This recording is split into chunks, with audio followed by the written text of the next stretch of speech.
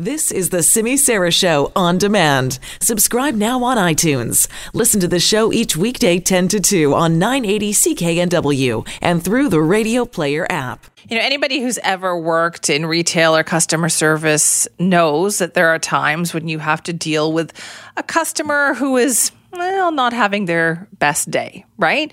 But that is nothing compared to this video that is now making the rounds.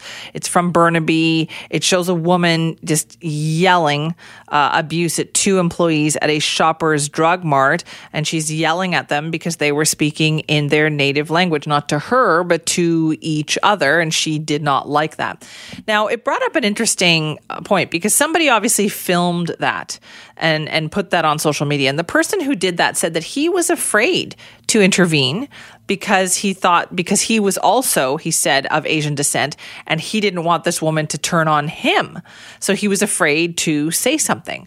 Now, that's not unusual. Lots of people are afraid to say something when they see an incident unfolding in front of them, whether it's somebody being yelled at, whether it's, we've talked about this on the show before. Our producer, Claire Allen, one time saw an incident coming into work where she saw a man and his girlfriend kind of arguing, and he had a hold of her on the arm, and people were quite concerned as they were walking by, and she didn't know what to do. So sometimes you freeze.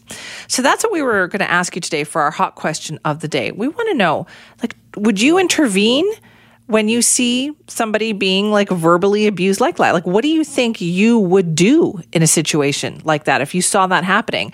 Do you think, yes, need to say something, need to stand up? Or do you say, no, I just freeze and I don't know what to do? And it happens time and time again. It's actually called the bystander effect as well. So what do you think you would do in that situation? Would you say something? Or do you just freeze and you're not sure what to do? Let us know what you think. And I'm sure you've thought about this. I think every one of us has thought about this at some point. What would I do if I saw that happening in front of me?